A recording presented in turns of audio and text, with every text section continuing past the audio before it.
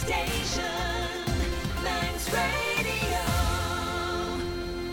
Abbey Dental, sponsors of Women Today, for all aspects of today's dental care. Highly recommended throughout the Isle of Man. Faster, my good afternoon. It's just gone 6 minutes past 2. I'm Christy DeHaven, and today we are back on the Conister Rock, where we spend an hour sharing music and memories with some of our best-loved island personalities. It should be said that the last time I saw our castaway, he was spraying the Gaiety audience with water from a panda's bottom, and children were shouting wishy wishy wee wee at him. But David Artis is not just about cheap laughs and toilet humour, allegedly.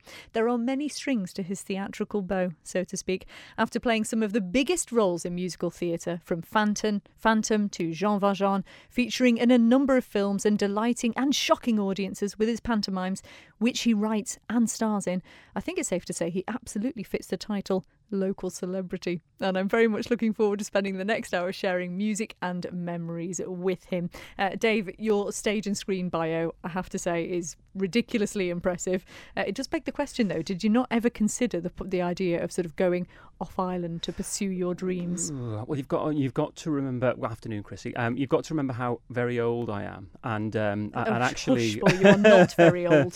When I was probably had when I could have done it.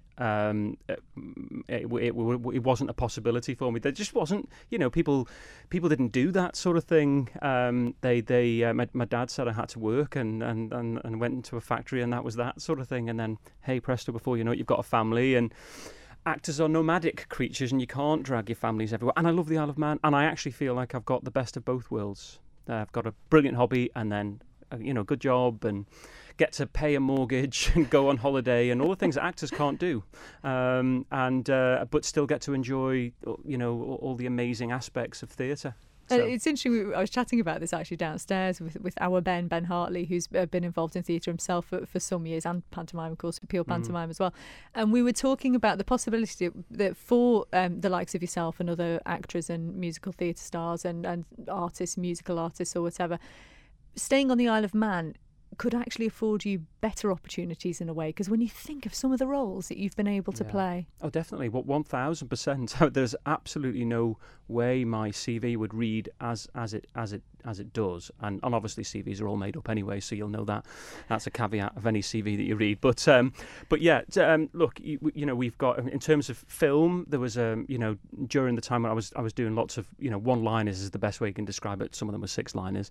Got to work with David Bowie and all this kind of thing. So one day in a factory, and then next day sat across the table with David Bowie rehearsing lines. What was he like? I'm so jealous. Oh, well, do you know what? I don't know, and I didn't get to speak to him because I was too nervous. What do you say to David Bowie? And there was about 6 other people in the room as well, so you don't go, "Hiya, Dave, what do you have for tea?" Or it's not what you did. But that sort of thing was completely unique to the Isle of Man. Because I had an equity card, and they said, "Find me someone who looks like a policeman who can say 2 lines without falling over," and then I got to do that. Where could you do that in the world? Nowhere. And then the Isle of Man has been able to carve out this very unique niche for itself in terms of its rights to produce musicals. So nowhere in the world could you put on Phantom with amateur rights. Nowhere in the world could you do that with Les Mis or Miss Saigon. I've played leads in all those 3, and I don't think there's any actors that have done all those leads before, and that's nothing to do with my talent. That's to do with where I live. So you're not too shabby, to be fair, Dave. I think plenty of people would say that. Well.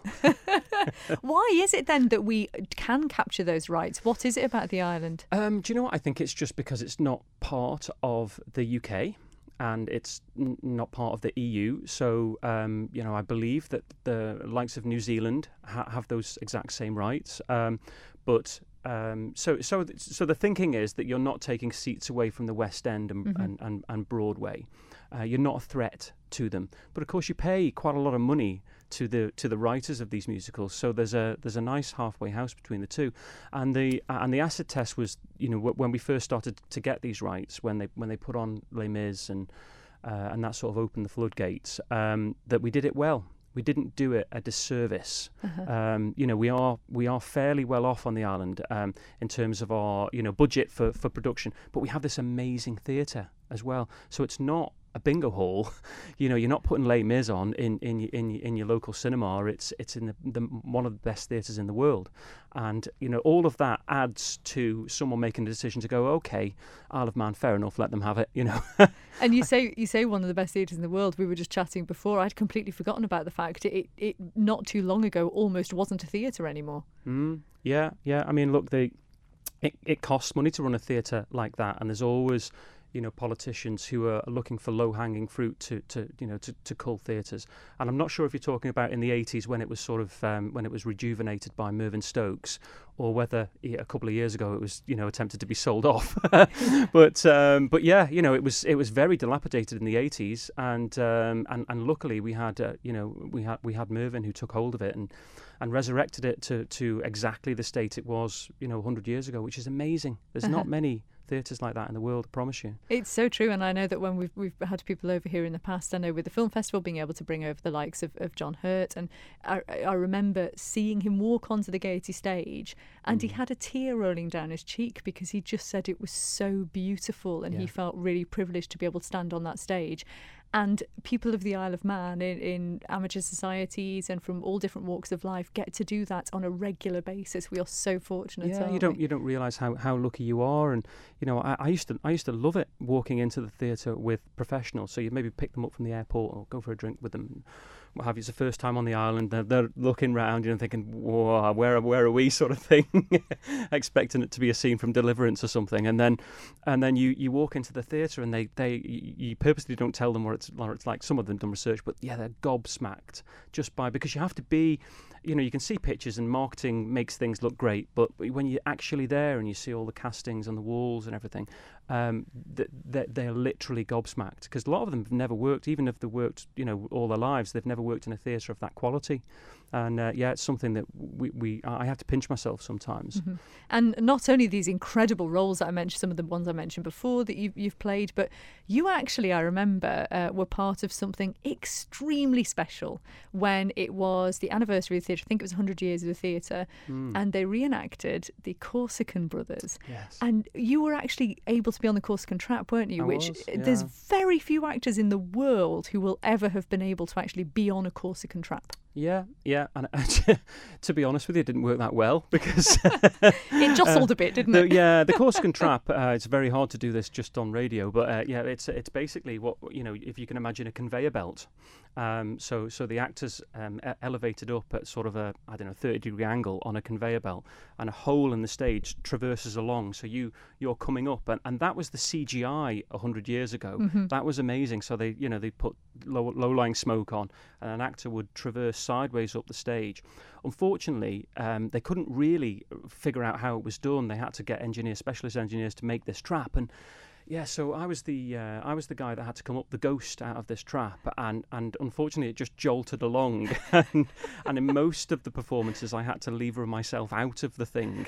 Of course, the Victorians would have done that extremely well, but maybe not so much so in the year 2000. But yeah, they did the Corsican Brothers, which was the the whole Corsican Trap thing is very special. They did the Telephone Girl, which I think was the first musical that was ever performed on the Gaiety, and then they did a big favourite, which was Joseph. So we got a chance to do all of these different shows during that summer season, which was amazing. Yeah, we have seen some fantastic things here. We really have. Now, looking back then at where it all first started for you, in the information you sent me, you said that when you were very little, you were allowed to stay up to watch Fred Astaire films, and you said you thought maybe it was part of some cunning plan. Why is that? Has musical theatre been in sort of your family background then? Yeah, I had cousins who were in musical theatre in Manchester, and they eventually moved over. Christine Wilde is my cousin, so our mums are our sisters, and so it was in the family, and Mum, I don't know why. I think I probably had sort of natural rhythm dancing around as a kid, and she thought, I'm gonna carefully engineer him into a worthwhile pastime instead of football or something like that. So yeah, she would only let me stay up to watch the likes of West Side Story or Fred Astaire or Gene Kelly films, and stay up till 9 o'clock when you're 7 is a big deal. So I used to pretend to be interested in, but actually I really was. So she's clever, very clever lady. God bless her. And so did you sort of feel a magic then watching them? Because there is something magical about those, isn't there? Because you watch how Fred Astaire danced, and it is it is almost magical. The way he moved his whole body to the music was, something that I used to get completely fascinated by. And people that speak to me, and I wouldn't be able to talk to them because I'd be so glued onto. I still do that now with Game of Thrones, by the way. But something slightly different dance slightly going on different, there, But I just ignore people when I'm watching stuff. But yeah, no, it's it was something that engineered by my mum, I think. Yeah. And then you did eventually start going to your cousin's theatre school, to Christian Weil Theatre School, and what you must have been pretty much the only boy doing that. I was for a long time. Matthew James, who you probably know, he joined with me, but left fairly soon after. So we both decided to take tap lessons. But it was a case of we just fancied the girls that were in it. That was the reason we did it. And we were able to justify it to ourselves. And but yeah, I kind of stuck with it, and Matt went into sort of into the musical theatre role. So I did dance, and Matt joined the operatic, and then about a year after I joined the operatic after Matt. So he was always involved, and we've always kind of been together during that phase. Any sort of competition between the two of you? I don't know, a little bit. We're quite different actors, actually. And Matt's got heavily into producing now. So he's producing Chitty Chitty Bang Bang, which is a shameless plug, because I'm sure Matt will send me the check, which is going to be amazing. And I do a bit of producing with Panto, but I'm far more interested in performing. But I did drag him on stage at Christmas, so he was my dame in Aladdin. It was fantastic as well. It was so I always much fun. believe in ugly dames. You've got to be really, really pig ugly to be a dame, and so Matt is amazing for that. Oh, you too. And you did also say, and in your information, you said, try standing at a bus stop with tap shoes in Annika. That's interesting. Did you get any sort of, I don't know, how did your friends react? Were you bullied at all for doing it? No, I did. I mean, I got a lot of stick, as you can imagine. But yeah, they were in a bus shelter drinking Merry Down, and I was going to parties with girls. That's how I justified you win. it. And actually, now I see those guys, and we're still really good friends, and they're like, oh my God, Artie, you did so well out of that, But yeah, it was a council estate, and I was, but I didn't swim my tap shoes round. I had them in a bag carefully hidden, and then I'd go to class after, sort of thing. Sensible. You learn to be not non-confrontational with that sort of thing, don't you? Yeah. Well, let's get some music on then, because obviously part of this is sharing music over the course of the hour as well. You've chosen some fantastic pieces of music. The first one comes from the Beatles. Tell us why you have chosen this particular song. Yeah, my mum and dad were amazing. I was adopted, but they had a plan for me, and they watching too much TV was a part of their plan. So every Sunday night we turned the TV off and we listened to all the albums they had, and it was an eclectic mix. There was Motown and big bands and everything, but I cottoned on to the Beatles and I loved it. I always used to badger my mum to put the Beatles on all the time. So yeah, Hard Day's Night was one of the albums that I absolutely loved, and that's what got me into music, I think. Yeah, so you've chosen Can't Buy Me Love as your first song here. We are talking to David Arts over the next hour. If you want to send messages, you can text 166 177 or email studio@manxradio.com. But let's get his first song choice on now. Can't buy me love, love, can't buy me love. I'll buy you a diamond ring, my friend, if that makes you feel alright. I'll get you anything, my friend, if it makes you feel alright. 'Cause I don't care too much for money, but money can't buy me love. I'll give you all I've got to give if you say you love me too. I may not have a lot to give, but what I got I'll give to you. I don't care too much for money, but money can't buy me love, can't buy me love. Everybody tells me so, can't buy me love. No, no, no, no, say you don't need no diamond rings, and I'll be satisfied. Tell me that you want the kind of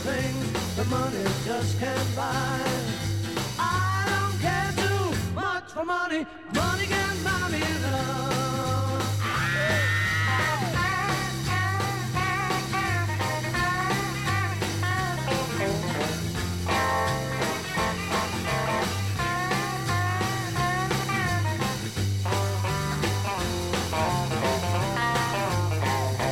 Buy me love. Everybody tells me so. Can buy me love. No, no, no, no. Say you don't need no diamond rings, and I'll be satisfied. Tell me that you want the kind of things that money just can't buy. I don't care too much for money. Money can buy me love. Buy me love. Love. Buy me love.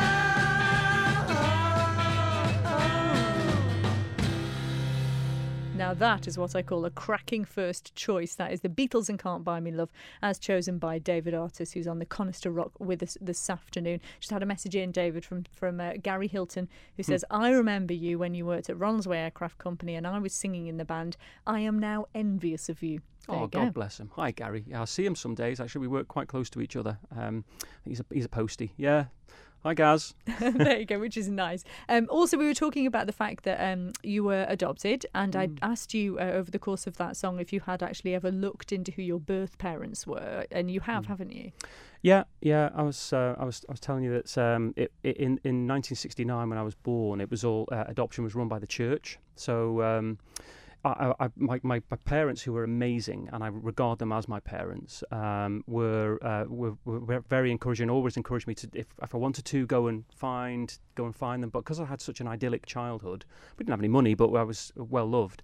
I didn't feel the need, and it's only really when I had children myself, and I thought, ooh, I better find out if there's any, any health risks or something like that, or, you know what, silly things like, am I going to go bald? So, yeah, I went and tried to, it took me a few years because it was run by the church and there wasn't really any records, but yeah, I eventually found out. My mother was a Kenyan nurse who was over here on sort of a sabbatical, and my father was a Manx farmer, so I'm actually a Costain, so I do have a bit of Manx blood in me there. I'm very proud of that. It goes back thousands of years. Manx and Kenyan, that is fascinating, absolutely fascinating. And you've gotten in touch with the family, haven't you? And, I have, yeah.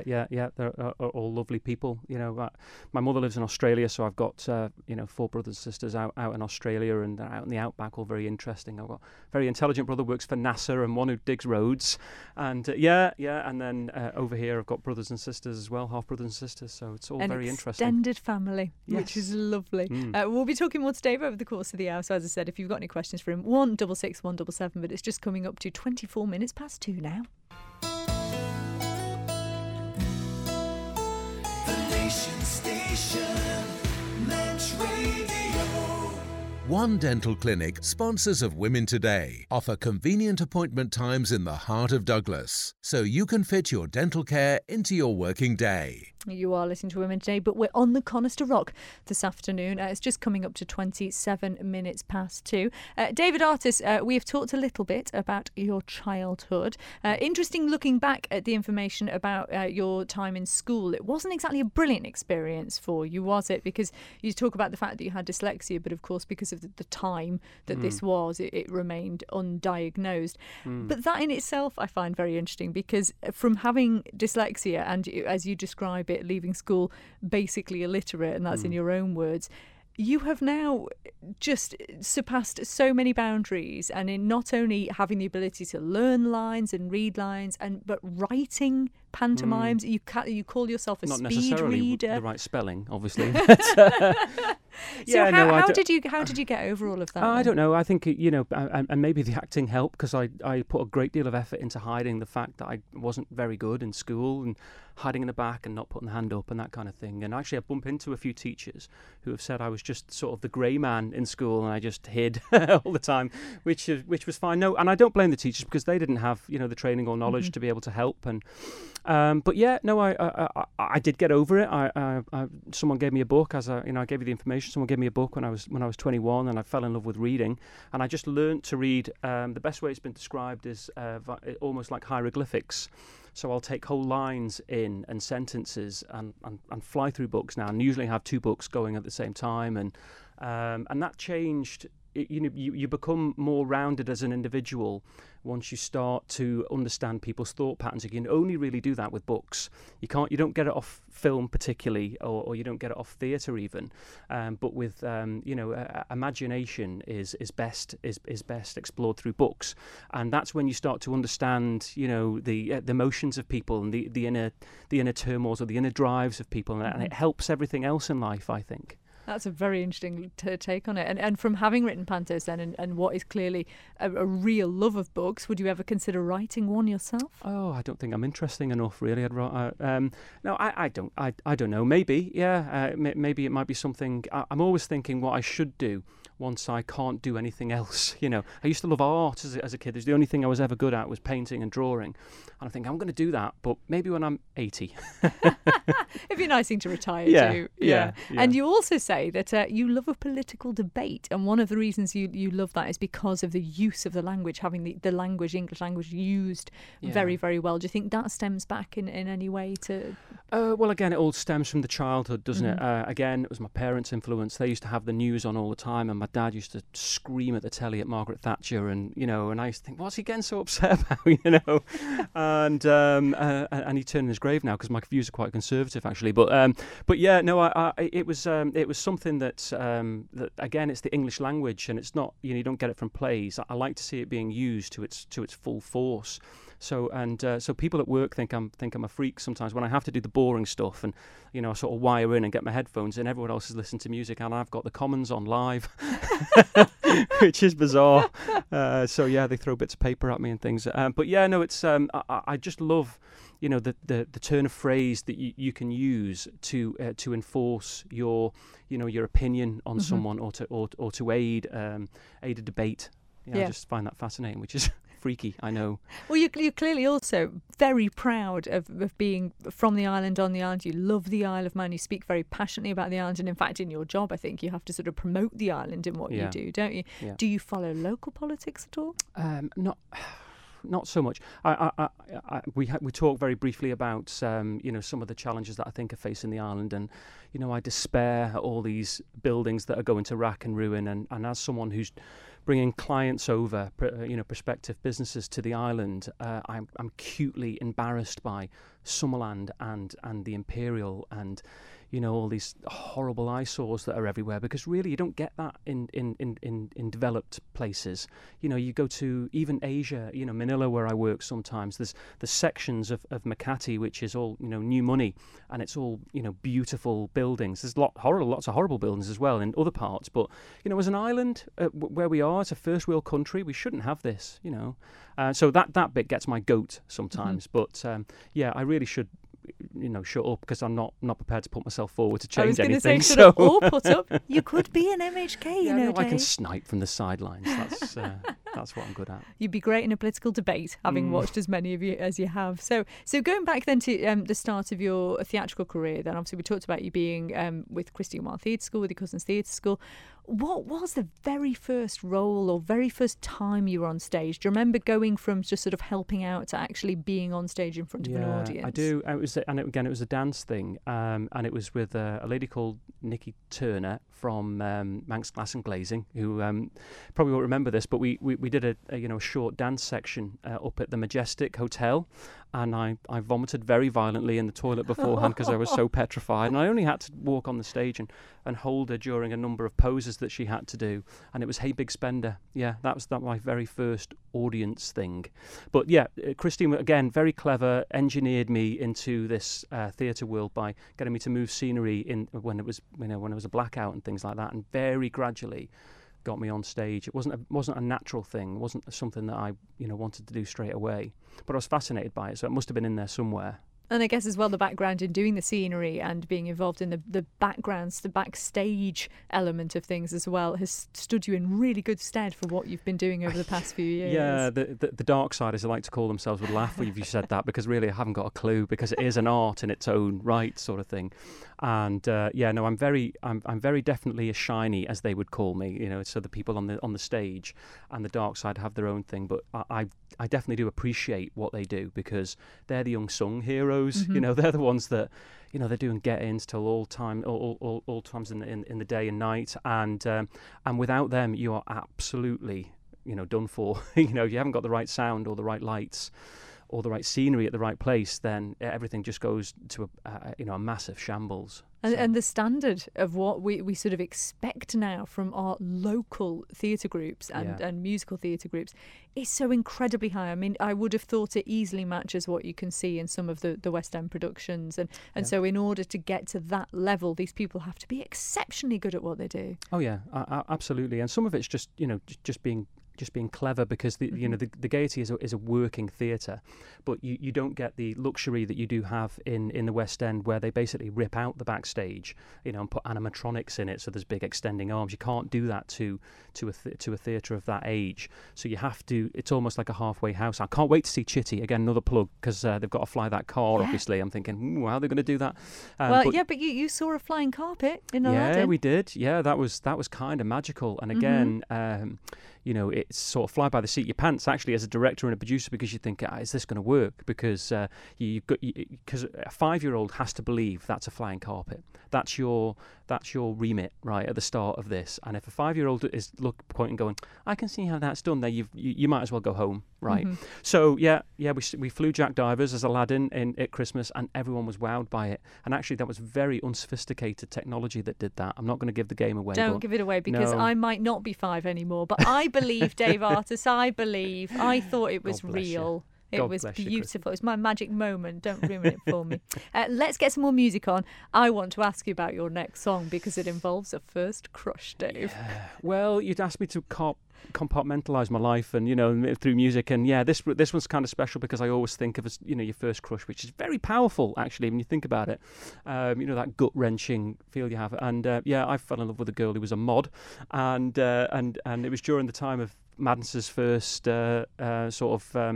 songs, and so Baggy Trousers is what I've chosen, because it reminds me of, you know, that very powerful emotion of a first crush. Are you feeling it coming back now? I am. I'm going to get my scooter out later. Here it is.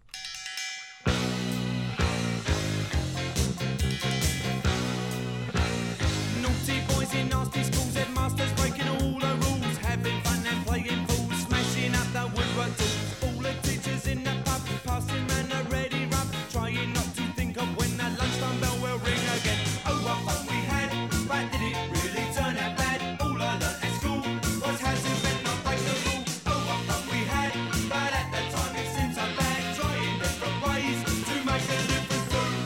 The headmaster's had enough today. All the kids have gone away, gone to fight with next to school. Every term that is the rule. Sits alone and bends his cane. Same old backsides again. All the small ones tell two tales. Walking home and squashing snails. Oh, what fun we had, but did it really turn out bad? All I learnt at school was how to bend, not break the rule. Oh, what fun we had, but at the time it seemed so bad. Trying different ways to make a difference through the days.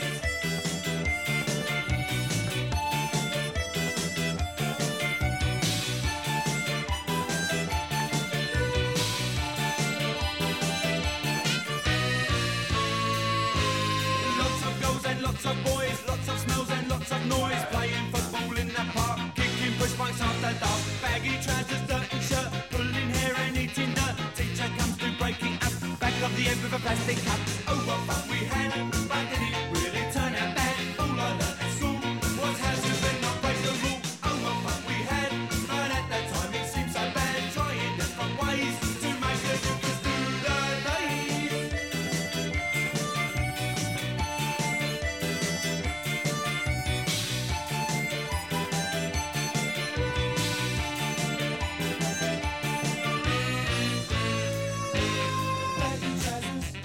Such a great tune.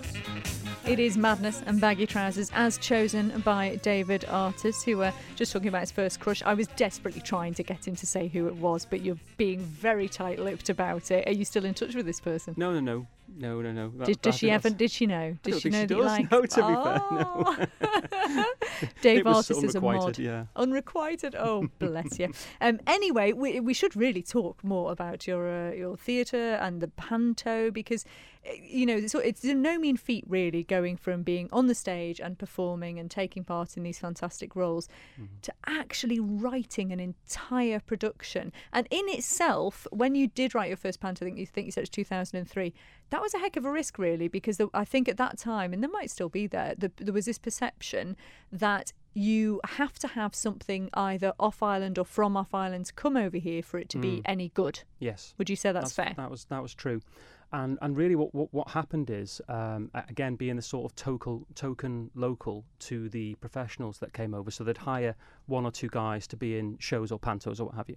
And one of the ones that I was in was truly, truly awful. That was the driver for this, because I was sat there in a dressing room thinking, I'm too embarrassed to go out on stage. The lines were awful, the acting was awful, the scenery was non-existent, and it was just like, do you know what? If I got a blank sheet of paper, I could not come up with a worse show than this. So myself and two good friends of mine, Gary Chattel and Sonia Callan, we approached Mervyn Stokes, who was the manager of the Gaiety at the time, and said, "Look, give us a chance. We're gonna make this a million times better.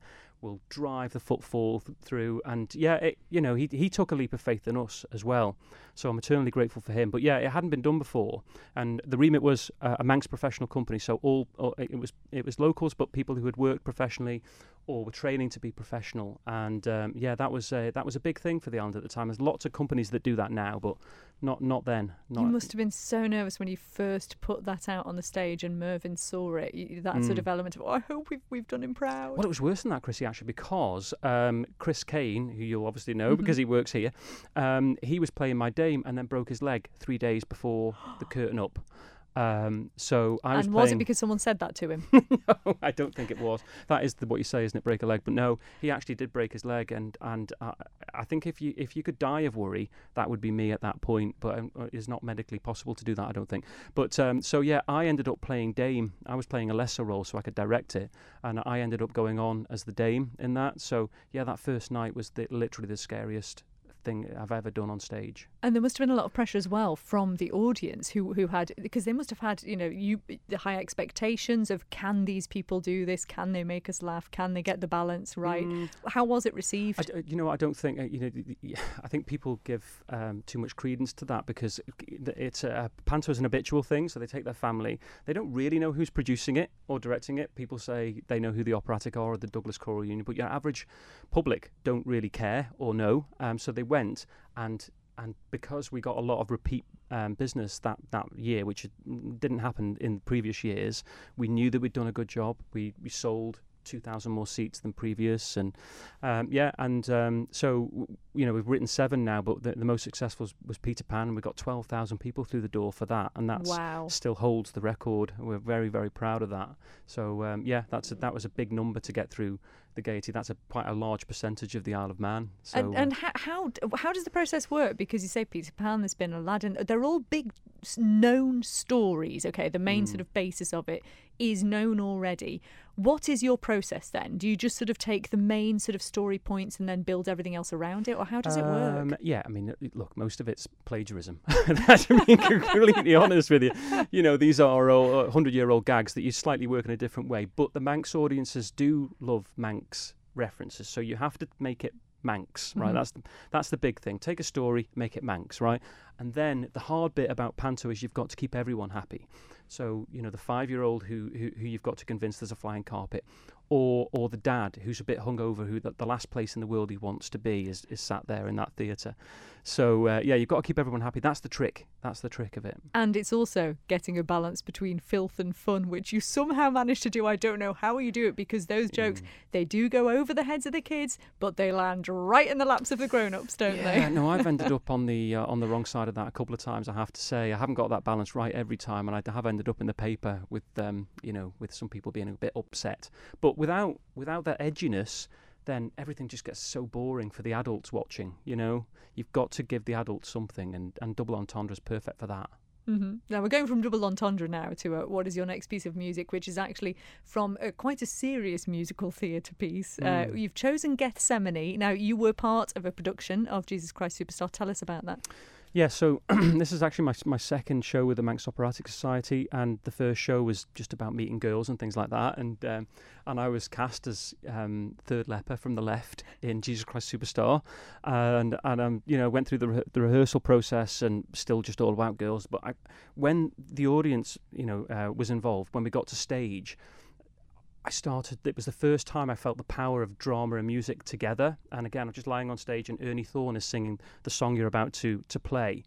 And I found myself crying. That sounds really cliche and horrible, but that's and everyone else in the cast was crying, and the audience, and it was very, very powerful. It was a massive moment for me. It was like, oh, I get this now. This is the first time that I really understand it, and that stayed with me forever. So yeah, it still remains my best musical theatre song.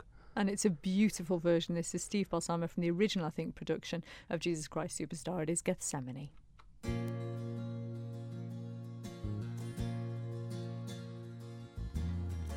I only want to say, if there is a way, take this cup away from me, for I don't want to taste its poison, feel it burn me. I have changed, I'm not as sure as when we started. Then I was inspired. Now I'm sad and tired. Listen, surely I've exceeded expectations. Tried for 3 years, seems like 30. Could you ask as much from any other man? But if I die, see the saga through and do the things you ask of me. Let them hate me, hit me, hurt me, nail me to their tree. I wanna know, my God. Wanna know, I'd wanna know, my God. Wanna see, I'd wanna see, my God. Wanna see, I'd wanna see, my God. Why I should die? Would I be more noticed than I ever was before? It just shows how little I know about musical theatre. Of course, that's not from the first production at all. Who was actually in the first production, There's a guy Dave? called Ted Healy. He's famous from the film, the 70s film, because it was all about, hippies playing a Bible story. Yeah, Ted Healy was amazing. But Steve Balsamo, who you've just played, was I regard as the best. He had this most incredible. You've cut it off there, Chris. No, but when it really hits those high It's notes, amazing, and yeah. he really does. Let's see if I can bring one in. Oh, there you go.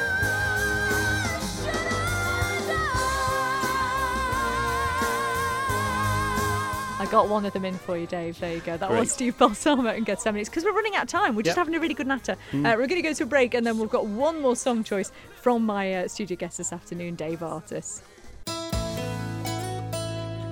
Manx Radio. Abbey Dental, sponsors of Women Today, for all aspects of today's dental care. Highly recommended throughout the Isle of Man. Well, I cannot quite believe how fast this hour has gone chatting with Dave Artis. You've got a fair few things to say, haven't you, Dave? It's been fascinating, but we're going to have to wrap it up fairly soon. So I'm going to ask you the question that I think a lot of people would probably like to know, considering that lengthy list of fantastic roles you have played on the stage. Could you pin it down to one that's been your favourite so far? I always give the same answer, which is Judas from Jesus Christ Superstar, because it was something because it was my first show that I did. And then I got to play this extremely rocky character, which is, and you're always looking for something that's sort of three-dimensional. He's a bit conflicted. Do you know what I mean? He's not straightforward, I'm a goodie, I'm a baddie. You don't really know, and that part's amazing for that. So you can play it different on different nights if you want to, you know. So that was amazing, but... the biggest one, I suppose, was Jean Valjean. Which, interestingly, you admitted to me before we came in, that wasn't the role that you were going for. No, I've always wanted to play Thénardier, which is the innkeeper guy, and that's what I went for. And they gave me Jean Valjean, which I'm eternally grateful for. And then it's just been cast again. So it's gone again in February. Please get your tickets. And again, I went for Thénardier, and then they've given me Javert this time. So which again is an excellent role, to be fair. Yeah, no, I'm very happy. I'm over the moon, in fact. But yeah, I'll have to wait 10 years before I play Thénardier. But Mark Doherty from Doherty Quinn is playing Thénardier, and he is hilarious. He was my sort of gay lover in The Producers. So that's weird, isn't it? I can see myself saying that on radio. But anyway, that's. But yeah, no, he is absolutely hilarious. It'll be brilliant. And while we're speaking of that, we should give a shout out to our Sam Barks, who of course you have shared a stage with before. And did you know back then, when she was that much younger and doing the different roles that she did you have any idea that she was going to be as successful as she has been? I'd love to say I did, but no, I didn't. I mean, I always say this, and it's not really true, I guess, but I'm saying it is, so it is. But yeah, we gave her a first professional gig in Panto. So she was a dancing girl in one of our Pantos, in Robinson Crusoe, I think, and again, one for the dads. She was dancing around in a bikini type thing, and terrible, isn't it? But yeah, no, she is a megastar in theatre, and I don't think, we were discussing earlier, I don't think people on the Isle of Man really realise what this means for the island. She is from such a tiny population. She's Pretty Woman on Broadway, brand new musical, biggest musical to come out, and she's from Laxey. That's incredible. That's just weird. It's because weird. You gave her a first role. That's why, Dave. It's all down to me. Lucky Fantastic. Speaking of, if there was one role that you could play apart from Thénardier, in sort of, if you had the choice of anything, what would it be? I don't know. I've done Phantom and The Engineer and Miss Saigon, and maybe Oliver. Bit old for Oliver now. Yeah, sorry, Bill Dave. Sykes. Maybe I don't know. I don't know. Well, at the end of the day, as we said, the opportunities over here are endless, and so to be fair, whatever it is will probably at some point end up on your lap as an opportunity. So it's fantastic. You can still carry on, It doesn't really matter. But we should really let you get back to what you describe as the good life. I just have to ask you before we do play your final song. Miniature sheep, Dave Artis. What? Yeah, it's like a family concern. It's my wife's father breeds these miniature sheep, and we're kind of involved with that. Aren't they small enough already? Yeah, I don't know what they're for. No one can explain it to me. But as I said before, as long as I can, give my wife, my beautiful, understanding wife, a nice project, then I can go and do theatre. So so there's miniature sheep and miniature horses out in Kirkmichael, and yeah, it's a bit like the good life. So we get home and walk along the beach, and we can take the horse on the beach, and the kids must love it. Yeah. Oh, we're very lucky because we've got our own little sort of farm, and and they're out, and it's a good family thing as well. So whereas before everyone was on iPads and things like that, we're going, right, come on, let's go and feed the sheep and the horses, and yeah, it's amazing. No, we're very lucky. It does sound quite spectacular. Well, we're going to have to wrap it up, unfortunately, but we're going to have one more song choice from you, and it is The Smiths. Tell us about The Smiths. Yeah, well, it's that teenaged angst thing. They're my favourite band, and I know people are going to be turning off your radio right now. Hopefully not, but look, it was, in terms of lyrics, I said Morrissey sort of guided me poetically through teenage angst, and that's what music should be about. It's about the power of the lyric and helping you through situations, and I absolutely love the Smiths for that and nothing else. Well, Dave Artis, it's been an absolute joy being with you this afternoon, and as you said, don't forget to get your tickets for Les Mis, which I'm sure will be going on sale at some point soon. Are you doing the Panto again this year? No, it's every sort of 3 or 4 years. So bit of a year off. Yeah, Cinderella this year. I'm sure it'll be fab. But I'm sure it will. Keep up the good work. Absolutely. Thank you for being with us. Thank you for your music choices, and we'll see you on a stage near us sometime soon. All the best. Thank you, Christy.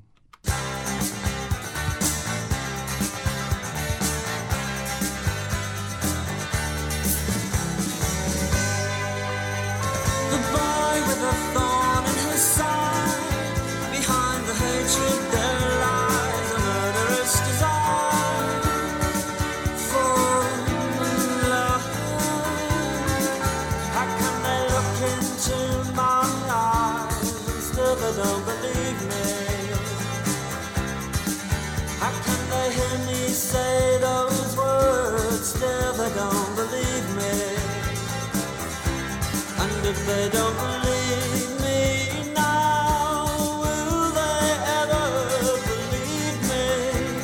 And if they don't believe me now, will they ever believe me? Oh, no.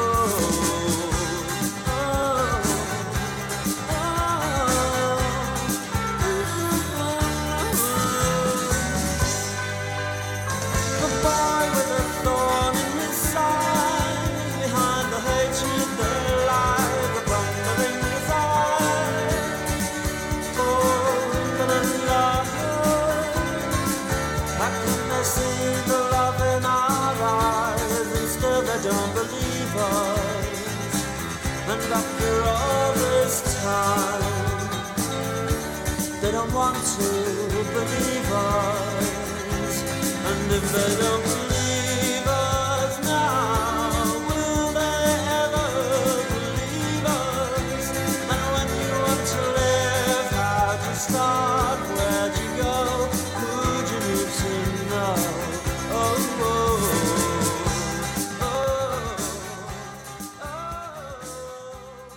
Abbey Dental, sponsors of Women Today, for all aspects of today's dental care. Highly recommended throughout the Isle of Man.